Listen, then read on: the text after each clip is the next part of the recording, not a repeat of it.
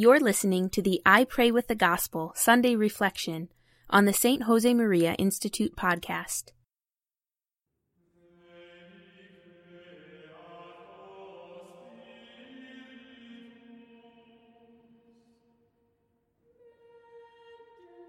In the name of the Father, and of the Son, and of the Holy Spirit. Amen.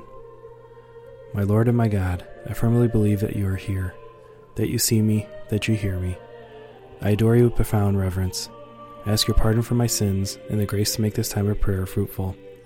My Immaculate Mother, Saint Joseph, my Father and Lord, my guardian angel, intercede for me. The fourth Sunday of Advent, a reading from the Gospel of Matthew, chapter 1. Now the birth of Jesus Christ took place this way. When his mother Mary had been betrothed to Joseph, before they came together, she was found to be with child of the Holy Spirit. And her husband Joseph, being a just man and unwilling to put her to shame, resolved to send her away.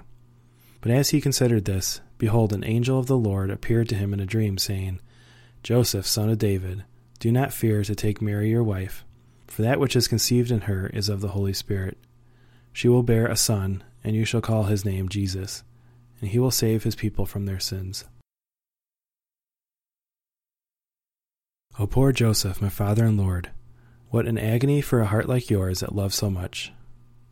Your beloved wife, Mary, that wonderful creature who accepted your hand in marriage. Oh, how blessed you felt not so long ago when telling your family and friends that the daughter of Joachim and Anne, the most beautiful, lovely, sensible, virtuous maiden of Nazareth, was going to become your wife. Oh, Joseph, how you would walk with your betrothed through the streets, your neighbors staring at you in awe. Mary radiant, and you, Joseph, brim me with joy. No man has loved his wife as you, Joseph, loved Mary.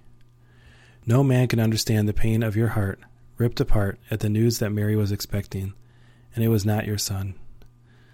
No man can understand the depth of your anguish, but God can, because God knew that in the whole of creation only one man alone could cope with this torment, and it was you, Joseph, son of David. The one who loves more can endure more suffering.